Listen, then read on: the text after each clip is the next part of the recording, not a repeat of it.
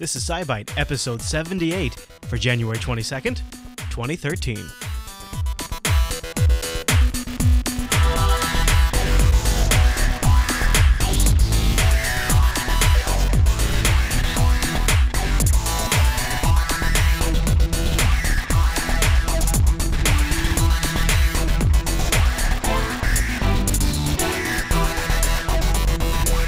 Well, hi everyone, and welcome to SciByte, Jupiter Broadcasting's weekly science podcast, live Tuesday evenings over at Jupiter Broadcasting, and then fresh Wednesday mornings over at jupiterbroadcasting.com.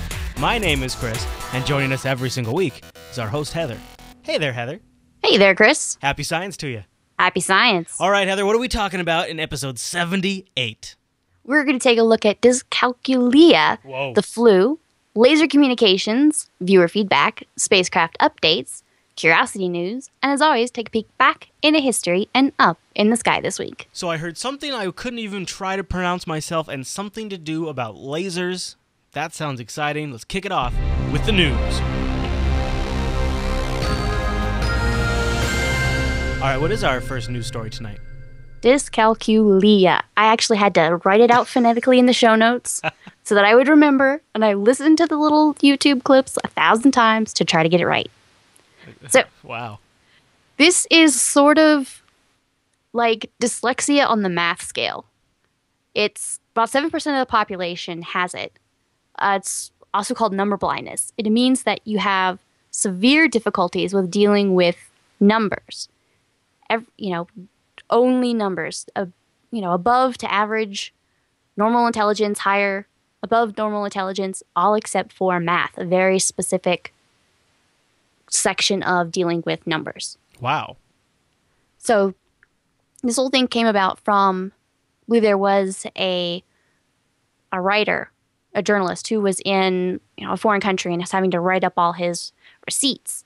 And took him really long time. I mean, he's, chugging out the pages, doing all this research, but it takes him a really long time to put together his receipt numbers. And even then, going back and checking it over, he sends it back, and he's moved a decimal place, completely messed up a couple of things. Luckily, wow, the bean counters back home realized he was an honest person, and they're like, "Oh, you just made some honest mistakes. It's okay." Okay. So approximate number sense is the ability to distinguish larger quantities from smaller ones. So dots flashing on a screen, fruits in a tree. So, humans have it, other animals have it. You're able to kind of precisely recognize groups of things like up to 4. So you can, if some dots flash up on your screen, then you can count that really quickly. Or you'll see them in groups of 2. So if you see 6 dots up on the screen, you're like 2, 2, and 2. There, it's 6. But someone with dyscalculia doesn't do that. They sit there and count one by one by one. They just can't see the groups of 2. Huh. You mean not everybody does it like that? Yeah, well, that's the natural way to do it. So when you see a bunch of dots on the screen, you immediately see how many they are? Well, no. I mean, you see generally up to groups of 4, depending on how they're grouped. Okay. Yeah. You can see, here's 3 dots together, 2 dots together.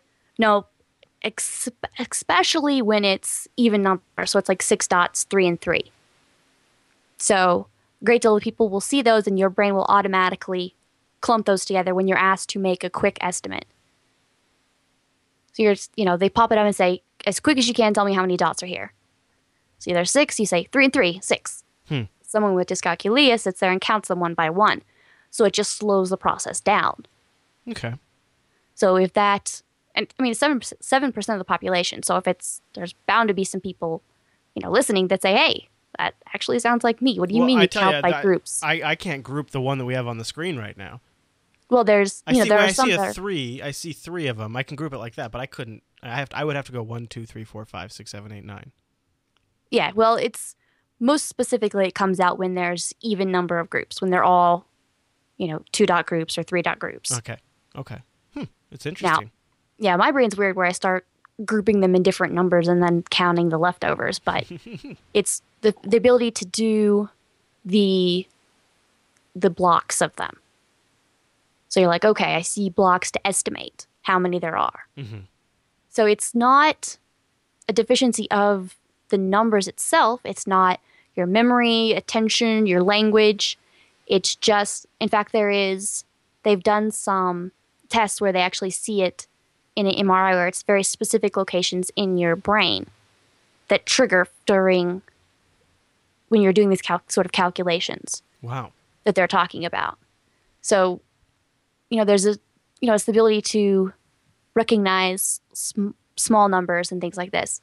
So they went through and they actually there's been a number of studies and tests. One did 31 8 and 9-year-olds who were pretty much near the bottom of their class in math, but did really well in all their other subjects. So now dyslexia, just flips them back and forth or does fun things like that. But dyscalculic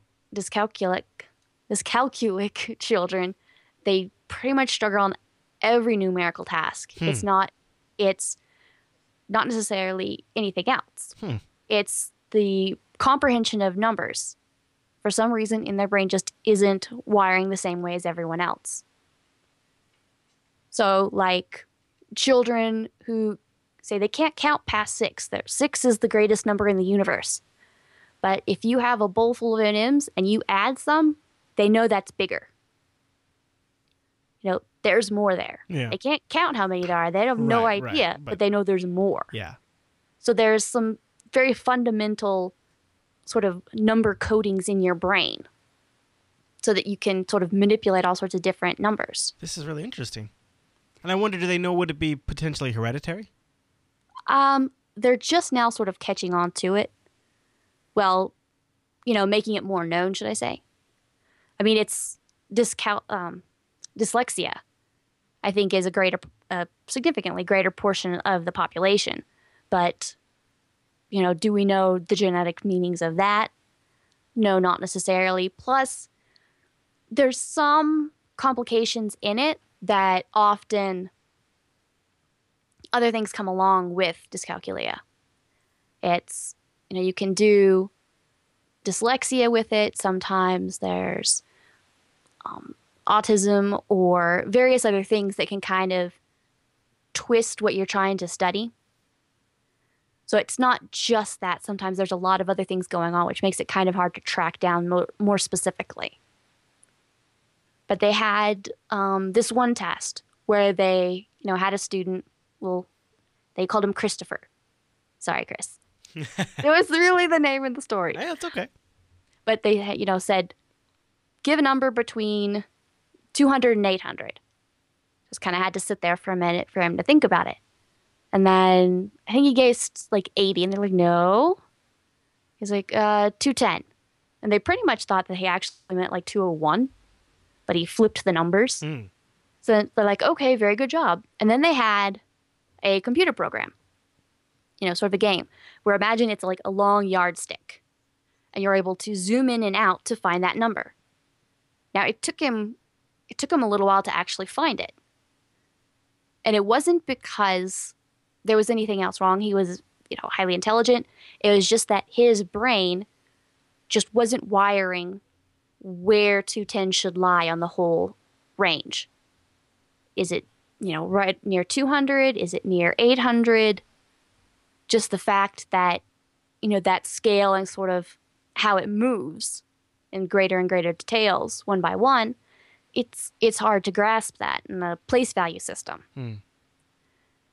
So there's a number of games actually out there that one guy sort of made up. He said, well, I have this. This is annoying. Let's hook up with some people who maybe help write some games up for kids. Oh, cool. He's like, okay, if no one had helped me, maybe they'll give them a better fighting chance to try to help, fight against this as much as possible. Yeah.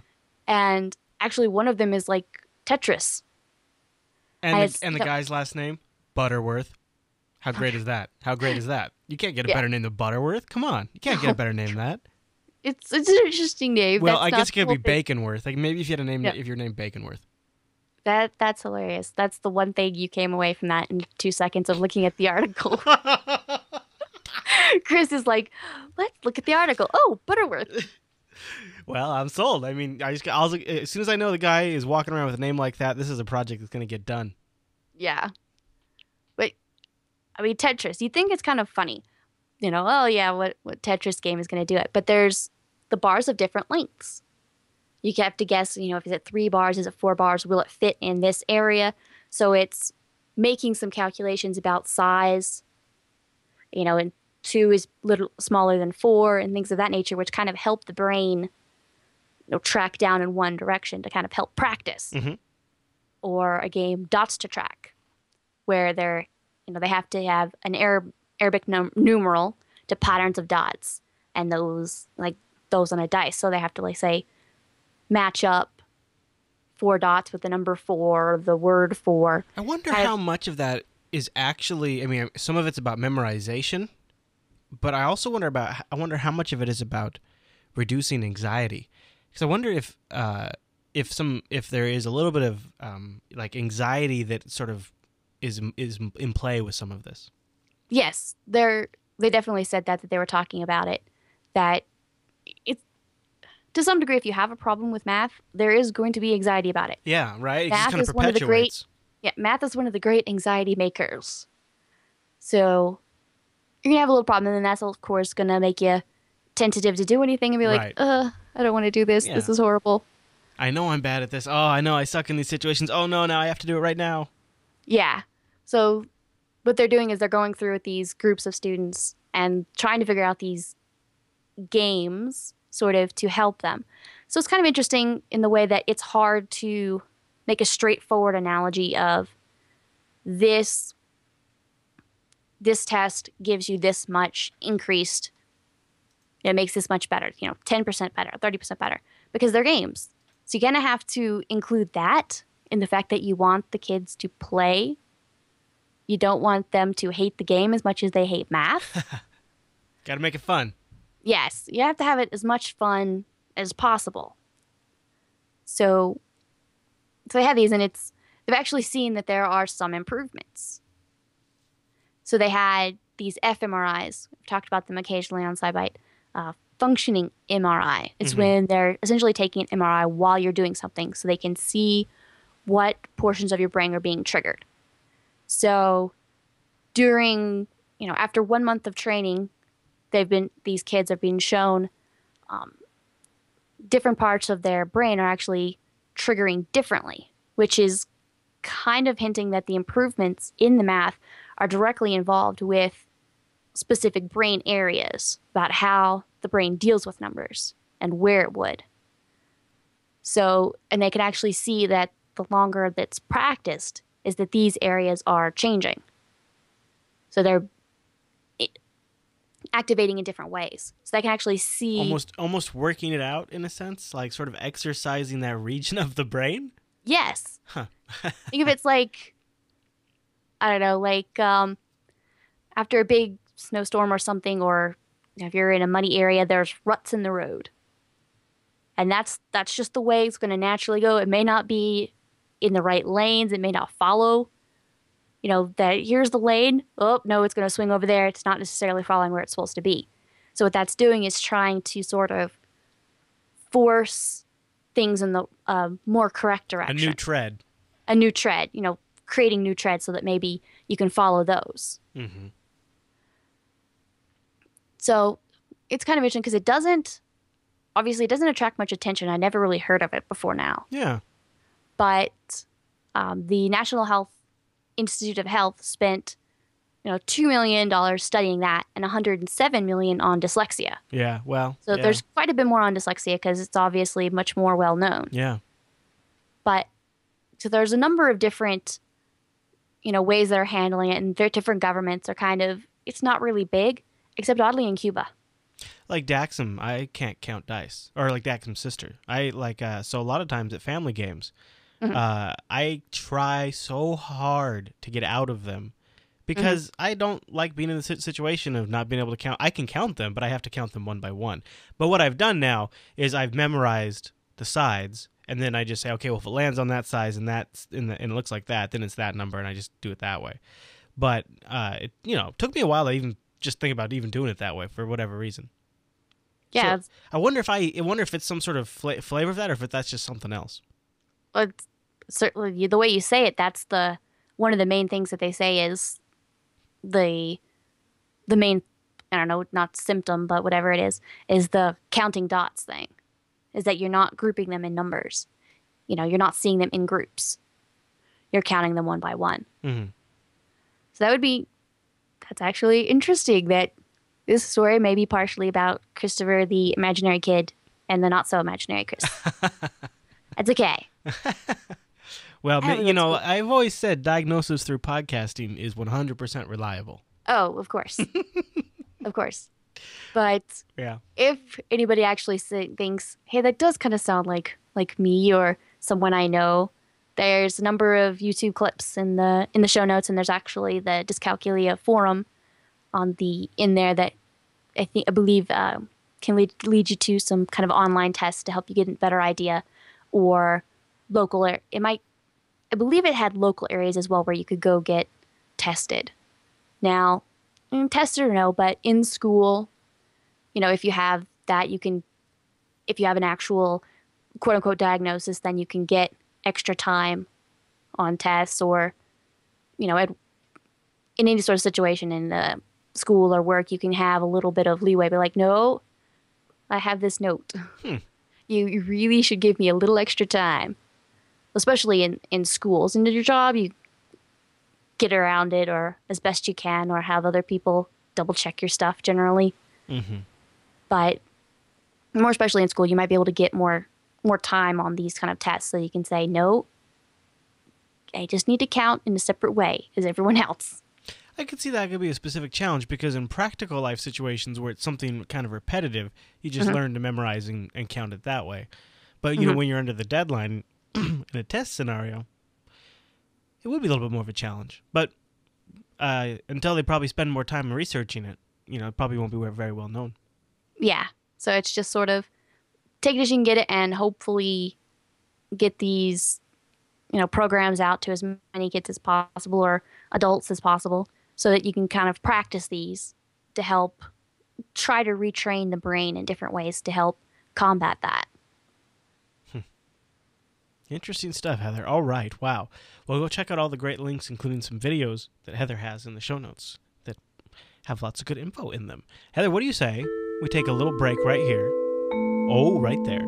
And just give a plug to the affiliate links at the bottom of the Jupiter Broadcasting website. Look, so let's just say a burger does not come out of the Jupiter Broadcasting budget. But if it did, I would love a burger right now. If you wanted to help me get a burger, one way you could do that is by going over to Jupiter Broadcasting and using the links at the bottom of the website before you shop at Amazon or eBay or Netflix or ThinkGeek or Best Buy or Audible, which I love. Now, I'm not saying I'd use that money to get a burger. I'm just saying right now I want a burger. And if you want a burger, you should use those links. That's what I'm really saying.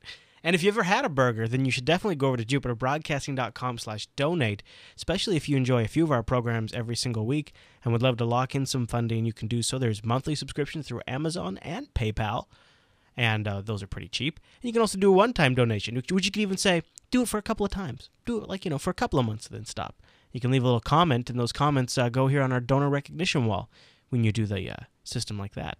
So that's also a great way to support the network, through our affiliate links or through donating directly. And thank you to everybody who does that, and to everybody who enjoys burgers, even the meat and non-meat varieties. Right, Heather? Yes, and now anyone who's heard this, if you make a donation, write in the comments, burgers. You're right. Yeah, totally. Because now we're all hungry. Tell them burgers sent you. Yes. All right, Heather, let's move on to the news bite. Gosh, that's such a good one. Can we do it again? No, all right, I won't. Yeah, just once. That's okay. Okay, I guess I just have to wait till next week. Now I have something to look forward to next week. Yes. All right. Well, what is the first story in the news bite? The flu. It is everywhere. It makes the news. It makes us all try to find the flu shot and stay far away from everyone as possible. Yeah. It's been a season. Yeah. So we know how long it takes the flu to sort of invade our cells and to spread to over other humans. Now, there might be a new treatment to actually combat the flu that actually fights it by resetting its own clock. A sort of internal clock. Resetting the flu's clock? Yeah, it has its own little internal clock. Okay, all right, I'm with you. I'm jiving so far. Okay, so it has to multiply, invades a cell, hijacks it in some way, makes a whole bunch of copies of itself. Now, cells have a warning system that sort of says, hey, there's an invader, we need reinforcements, but that takes a certain amount of time. So the virus has a very specific window of time that it calibrates to.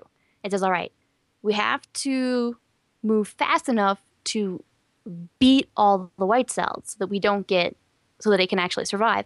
But it needs to have at least enough time to copy itself. So they can see that it needs, 8 hours to make enough copies of itself.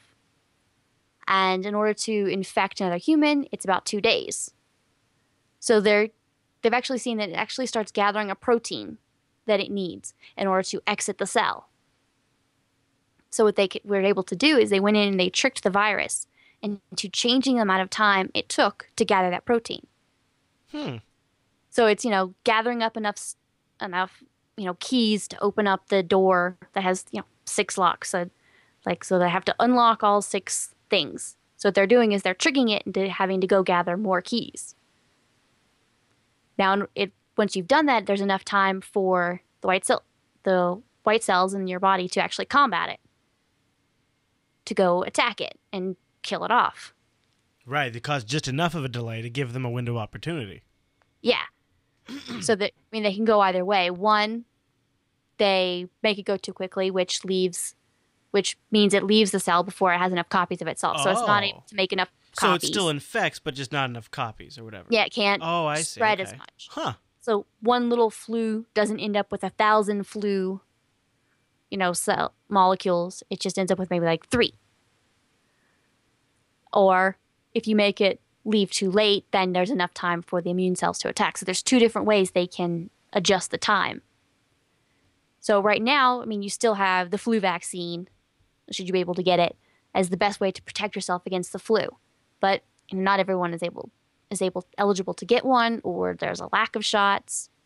Of course, the nasal sprays, they always say, are better, but there's a great deal of population you can't really do that because it's a live virus. But it's all about making educated guesses about which flu strains will actually spread. There's a lot of different flu strains. And so at the beginning of the season, they kind of have to say, okay, we're going to guess it's this 6 things. I don't know if it's exactly 6, but this group that's actually going to spread. And they make a whole bunch of that vaccine. And it's kind of a hope and an educated guess about whether those will be the ones that spread. So and this year it happens to be that, yes, they actually guessed the one that is the most pronounced this season. That's I didn't realize it was, I'm sure they have very good metrics they follow, but yes, it's kind of a bit of a shot in the dark. Yeah, there are some years where they go, oh man, it's not the one we thought would spread the most this year. But this kind of a treatment that actually changes the timing, it wouldn't matter which strain of flu it was. It would do anything. It would just either slow down or speed up it so that it would kind of break the timing of it to make it not spread as much. You're just fooling its internal clock so that it doesn't have enough time to copy itself or gives the body enough time to attack it, no matter which strain it is. That is really something. And it kind of shows you sort of a different way of really approaching it, is not so much having to completely defeat it, which is always like how, whenever you take, like my son who has an infection, he takes an antibacterial, and it's kind of like you shock your whole system with this antibacterial, whereas this is more like just slowing it down enough, or speeding it up, just kind of tripping it up from its system. Yeah, it's tripping it up and giving your body enough time to, if they slow it down, then it's giving your body enough time to attack it and sort of do it on its own. Do its thing, yeah. Do what it's meant to do. Yes, and actually just Reboot from the chat room said, couldn't it adapt to that, though? Well, of course, everything could adapt, but should you be able to figure this out, then could you adjust the timing even more, sort of tweak it as time goes on? But with anything, they're going to, essentially medicine has to stay as well as they can, one step ahead of everything else is going on. Then you just speed up and slow it down. Then you speed it up and you slow it down. Right? Yes. Yeah. Yeah. All right, well, any other thoughts on that one? No, I don't think so. All right, then it's time for the 2-Byte News.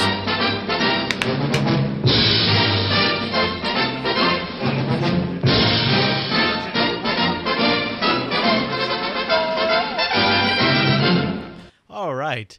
Okay. So what is the 2-Byte news story? The Mona Lisa has gone to the moon and back. What? No way. So, yes. Well, yes. With a well in there. So, all the satellites that go beyond Earth's orbit use radio waves for tracking and communication. But as a sort of first demonstration of laser communication with a satellite on the moon, the Lunar Reconnaissance Orbiter has actually beamed an image of the Mona Lisa to the spacecraft from Earth in lasers. That's great. So this is where the lasers comes in. This is where the lasers. We are using lasers for communication. So it is the first instrument. It actually had lasers already on board. They're using it as an altimeter so they can see how high the ground elevation is. So they're able to sort of piggyback on that. Those that are routinely sent back to, its position. So the fact that it was sent so it was actually able to do simultaneous laser communication and tracking. Ooh. So they're able to, its major, it's doing all its main mission. They're not interrupting that at all. They're just being able to do this in addition to. It's already got all the gear. Yeah.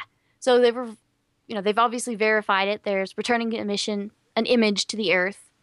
So there's also very specific timing it's the key to the transmission. So every pixel is converted into some sort of shade of gray. So number between 0 and 4095. So then they divided the Mona Lisa into, 152 pixels by 200 pixels. And so each pixel was transmitted by a laser pulse. And with 1 in 496 possible time slots. So they're giving a specific time slot to each laser pulse to say what shade of gray it should be. And then they're able to get that about 300 bits per second. So then they reconstitute it together. Now, of course, Earth's atmosphere has some turbulence, which gives some transmission errors. Oh. So they use the same kind of coding for error correction as they do most commonly in CDs and DVDs. Uh-huh. For skips? Yes. Yes, exactly. So right now it's the only satellite outside of Earth's orbit that can be tracked by laser and do this, but they're hoping in the near future that this laser communication might be able to serve as a backup for radio communication that maybe even allow for higher rates of data than radio links can do. So they could use it for essentially a data transmission, really, because if you can transmit an image, you could transmit orders, you could transmit code, I guess. Yeah. So there's a lot of things going on there. That it was sort of interesting, the fact that they're actually being able to do that now. And, you have the higher, like you were saying, the bit rates. But as a backup, communication is really important too. There's a whole different set of ways to do it, a whole different set of instrumentation. So there's not a lot of crossover. So should something go wrong with the radio communication, the laser is probably not going to be affected by that at all. That's pretty neat. I can't wait till we have a moon base up there and then we're talking to it with lasers. And then maybe if we got powerful enough lasers, I could mount one on my roof. And then when the Earth and the moon were just in the right spot, I could send them a podcast from a laser. From Earth? Yeah. With lasers. Yeah. What do you think, Heather? Sure. Okay. All right. Well, then now that you've agreed that that's possible, let's move on to the spacecraft. Wait, no, actually, we have a little incoming communications, don't we? We do. Now, I got to warn you, I have a little bad news here. Oh, no. The pictures don't load for me. Oh, no. And I have a feeling that's important to the story. Here, I'll double check. Let me double check. Okay. But I get an access denied error message when I try to load them. Oh, no. Yeah, I'm checking again. I'm checking one more Okay. time. But tell me about it. What do we get? Yeah, I get access denied. Oh, I'll have to fix those links. Yeah, and then we'll fix them, and then they'll be in the show notes. So we'll talk about them, and people can go check them out. Yes. Eliza R., she's actually the young lady who sent in some questions in a much earlier SciByte. Sent in some video questions, and her class sent in a question. She's able to take a picture of the moon a couple of days ago with her little Star Blaster telescope, and she sent that in. So she had the raw image that she sent in, and I have that. And I also went through and did a little, 5 minutes of sort of post-processing to make it a little bit clearer. Very so cool. it was really cool because the moon is actually a difficult object to image because there's such a variety of the contrast that it's really bright. Mm-hmm. But in order to get some of the craters, it's fairly dim. And through a telescope itself is kind of... Yeah. It's difficult to get it non-shaky. Yeah. So... That's really impressive. Well, very cool. Great work, Eliza. And go to the show notes, folks, and check that out. And, enjoy. And yes. Please send in your pictures or your stories like that to SciByte at jupiterbroadcasting.com, or use that contact form, which you can find a link to at the very top of the Jupiter Broadcasting website. Now, Heather, it's time for a spacecraft update. All right, what do we got flying around up there? Alrighty, the Kepler Space Telescope. It has been helping us discover planets for a little while. Mm-hmm. It is currently in a safe mode. That sounds bad. That sounds like they're shutting it down. No. They had a planned safe mode for a little while. But they kind of had to extend it because... Is that like when you get malware on your telescope and then you need to go into safe mode so that way you can take stuff out of startup? Well, they do these things in safe mode occasionally just so they can sort of halfway shut down so that they can restart everything and kind of check it to make sure everything's okay. So it is kind of like that a little bit. They're shutting it down to sort of do some maintenance and whatnot. Yeah, to do some maintenance, but it had to be extended just a little bit because one of the wheels that they use it's the torque it needs to rotate. They have these reaction wheels. Now, it went up with 4. One of them went out last July, I believe. And so it's running on the 3 it needs. It's a 3 minimum that they need. And one of them was needing a little bit more torque than they thought it should in order to rotate. So they've continued to shut everything down, give it a little bit longer to rest, by giving it an opportunity to sort of redistribute the internal lubricants, maybe get everything to some normal friction levels, so it'll hopefully help that. They have like pumps that they can move stuff around with and move fluid? No? Sort of. I think it's more like you have something oiled, like an oiled ball bearing, but maybe part of it got a little dry, or think a ballpoint pen. Occasionally you'll get maybe a little dry spot. Yeah. So you're going to have to let things settle, wiggle them around to sort of help. Mm-hmm. Oh, yeah. I follow. Well, so then we don't know when they'll be reactivating? Or did you say? No, they're hoping to get things back up, but they want to give it a 10-day rest period. Oh, 10 days. Okay.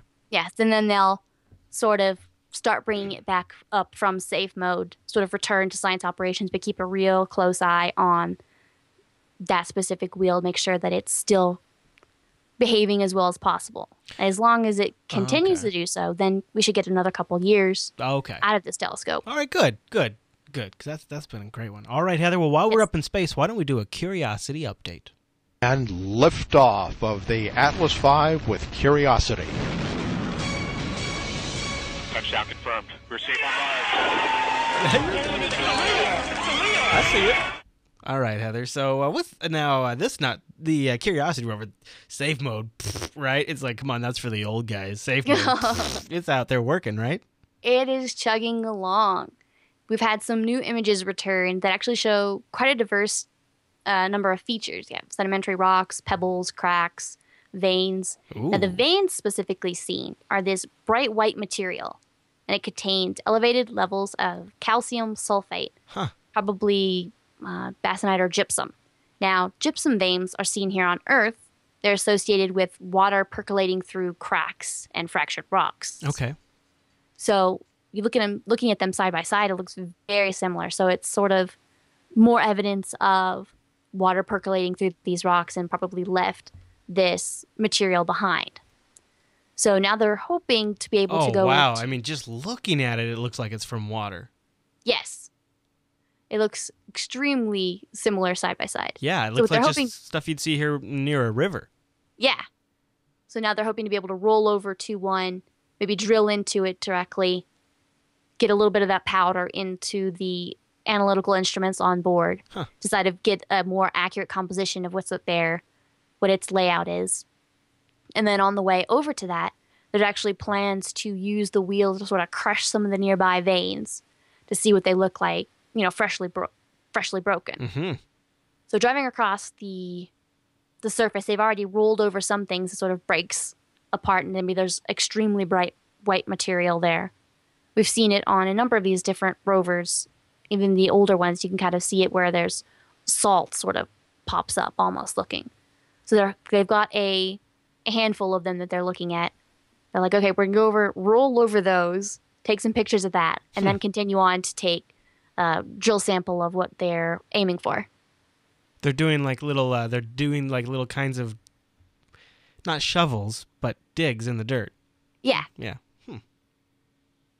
I love these Curiosity rover reports that you link to every week, and they have a great shot of that they tossed in there. So Heather has links to that in the show notes, and you can watch those with their commentary. Although still not Mohawk Dude, hasn't been Mohawk Dude for a really long time actually. No, I believe he actually showed up in the presidential parade.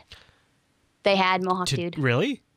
I believe I saw something about that they brought on Mohawk Dude. That's kind of cool, actually.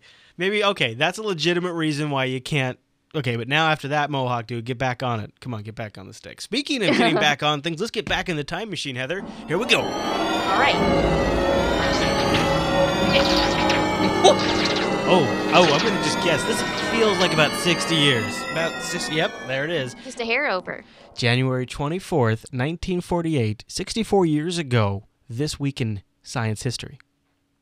IBM dedicated the Selective Sequence Electronic Calculator. 13,500 vacuum tubes, 21,000 relays. It took up 3 sides of a 30-foot by 60-foot room. The back wall is just 3 punches with 30 readers. So you have paper tape storage. This is one of the ones that you take a card reader, poke out what you need, put it in, and wait as it goes through all that. And it's just a calculator. Yeah, it really was. That's so there's a couple of different iterations of this thing. I have a picture up that'll be pulling up here in a second of one that was sort of like IBM's sales pitch edition. So they built this to make a really big stink about it, right? And then they tried to put it in business magazines as a look what you could do. You just take out this floor of your office, of your building, and install our equipment. And then they had like this example secretary where she would be tending to the system, and the computers all behind glass. It was a really big way of the future kind of moment for them. Yeah. Was it in my college, in one of the science buildings, there was 2 big pools and a walkway, and they said, that's underneath there is where some of the big old computers were. The giant pools were to help cool that lower room. Yeah. Oh yeah. Those tubes generated a ton of heat. Yes. Yeah. Those vacuum tubes are actually kind of coming back too, in some capacity. All right, Heather. Well, that's fascinating. That is a good trip down memory lane. Why don't we kind of reset now and look? What? Wait for it. I'm waiting for the SciByte 2000. Wait for it. It's waiting. Come on. Maybe need the card reader. SciByte. There it goes. Sometimes we needed a card reader. Yeah, the SciByte 2000 needs its own new card reader. All right, Heather. Well, what's up in the sky this week? Alrighty. On Saturday, we're going to have a full moon. And Venus in particular this week, about 30 minutes before sunrise, look to the southeast horizon. It's going to be inching lower and lower each day. So it's going to get harder and harder to see. And Mars You look to the fading sunset, going to look low in the west to southwest area. Jupiter, the awesome planet, is look after sundown. It's going to still be about the first star to appear, moving high to the southern sky as it goes on. To the lower left of it will be Aldebaran. The only reason I bring that up is because it is a orangish star. So that is actually a star, not Mars, hanging out over by Jupiter. And but above it and to the right is Pleiades. It's a small star cluster, kind of looks like a little fuzzy spatch. And if you are up way early in the morning at 1 a.m., your local time, look to the east and southeast to see Saturn. It'll be moving to the upper southern skies by dawn. Very cool. And now I got some good news. I grabbed your Twitter feed. Yes. And I saw Eliza's photos of the moon. Yes. So here, I'll pull them up so that way folks can see it in the recording, so that way if they don't get a chance. And the first one I'm showing is the before, and then here's the after with post-processing. And wow, the details of the moon's surface really pop in the post-processed version. Yeah. It looked, I was pretty impressed by the image itself, so. Yeah, great work, Eliza. That looks like professional work. Yeah. So it was really cool. She could sell these almost. I don't know. Can you make money on these kinds of things? Yeah. Because if you can. I mean, there's lots of astrophotographers that make money. Well, now there's oh yeah, there's a whole line of stuff that goes on trying to figure exactly how to take the pictures and the timing and all sorts of stuff like that. But actually, that reminds me, Kepler, we were talking about it a minute ago. They've actually started posting all of the research data now. They have the archives that they had they held it and they published some of them, and now they're publishing everything. That's awesome. And so and it's a dynamic list. So if I look on there and say, hey, cool, I think this may show a planetary candidate in this little section of the data, that's there. That comment is attached to that set of data. Oh. So kind of gives a better chance for a wider variety of people to be able to look at this, college students, any sort of group. I mean, planet hunters, that's the online thing they found. I think they found a little over 40 new planets now through the public available archive system. Right. So the archives are even grander now. So hopefully we'll be able to pick a little bit more out of the data from that. Now folks can be an astronomer from their computer chair. Yes. That's pretty cool. All right, Heather, well, I think that brings us to the end, doesn't it? I think so. All right, well, guess what, folks? If you were following Heather on Twitter, then you would have seen those photos earlier. Just go over to twitter.com/JB_Mars_base. Also, I encourage you to join us live on Tuesdays at 7:30 p.m. Pacific over at jblive.tv. You can also follow me on Twitter if you'd like. I'm twitter.com/ChrisLAS. All right, Heather, well, thanks for the great show this week. Thank you. All right, everyone, well, thank you so much for tuning into this week's episode of SciByte. I hope we see you right back here next week.